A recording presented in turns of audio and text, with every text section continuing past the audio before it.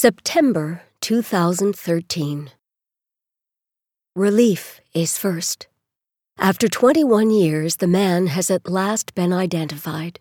Tabs fill my browser. News articles describing his arrest in New York by a fugitive task force at the request of Pennsylvania police. Google's image search has called up many different faces, but I know his immediately. His chubby cheeks make me flinch. I find his Facebook page, but don't dare friend him to see what he's posted, even though I'm desperate for information. Jealousy is second. The other victim is going to get it all. A solemn courtroom, a sympathetic jury, an avenging judge. For more than 20 years, that's what I've wanted. To get to say what happened, to be who he's punished for. Now she gets the detectives who need her to prove their case. She gets the attorneys who need her to perform on the stand. She matters. I'm still the beggar I've been for 2 decades, calling the police every couple of years to ask them to look again. Always talking to new detectives because none of them stay. Always having to explain who I am, explain the case, because no one remembers. Except for me, and her, and him. This is good news. This is terrible news. This is everything I've wanted, but for someone else. He's been arrested for what he did to her. I want him charged for what he did to me. I practice just in case. I pace. I talk to myself. If I get to court, if I get my chance, I want to tell everything in an orderly way. I want to get it right. In 1992, I was a junior at Carnegie Mellon University's elite drama conservatory in Pittsburgh, Pennsylvania. It was an intense program, the goal of which was to turn out actors who could transform. Being safe was looked down on.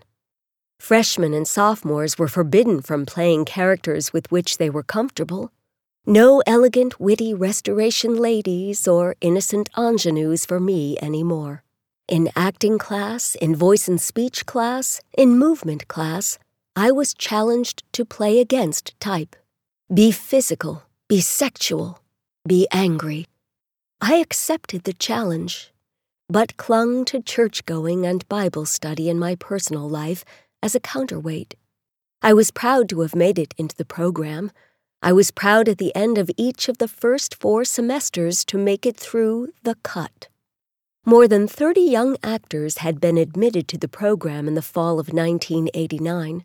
4 years later, after aggressive cuts and a handful of students ditching the program to go straight to New York, only 13 of our original class would graduate. In our 3rd year, we were past the cut.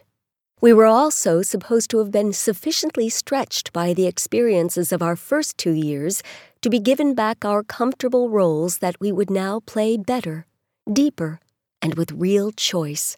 Underclassmen looked up to us. I lived in a little studio apartment off campus in Shadyside, the most posh of Pittsburgh's college neighborhoods, full of restaurants and shops. I had worked at the nearby Victoria's Secret briefly over Christmas break as holiday help, enjoying the over-the-top femininity of the job. All my life, I've vacillated between enjoying and eschewing dress-up. I was then on a dressy upswing, wearing makeup and girly clothes daily. Classes were going to start up again that week in January. I had 2 monologues to memorize. I needed to do laundry, but had no change for my building's coin-operated machines. I went out to get some. It was early evening on a Sunday. I saw a man watch me exit the building and was wary. The fancy ice cream shop on the corner was open, and I got quarters for the washer and dryer.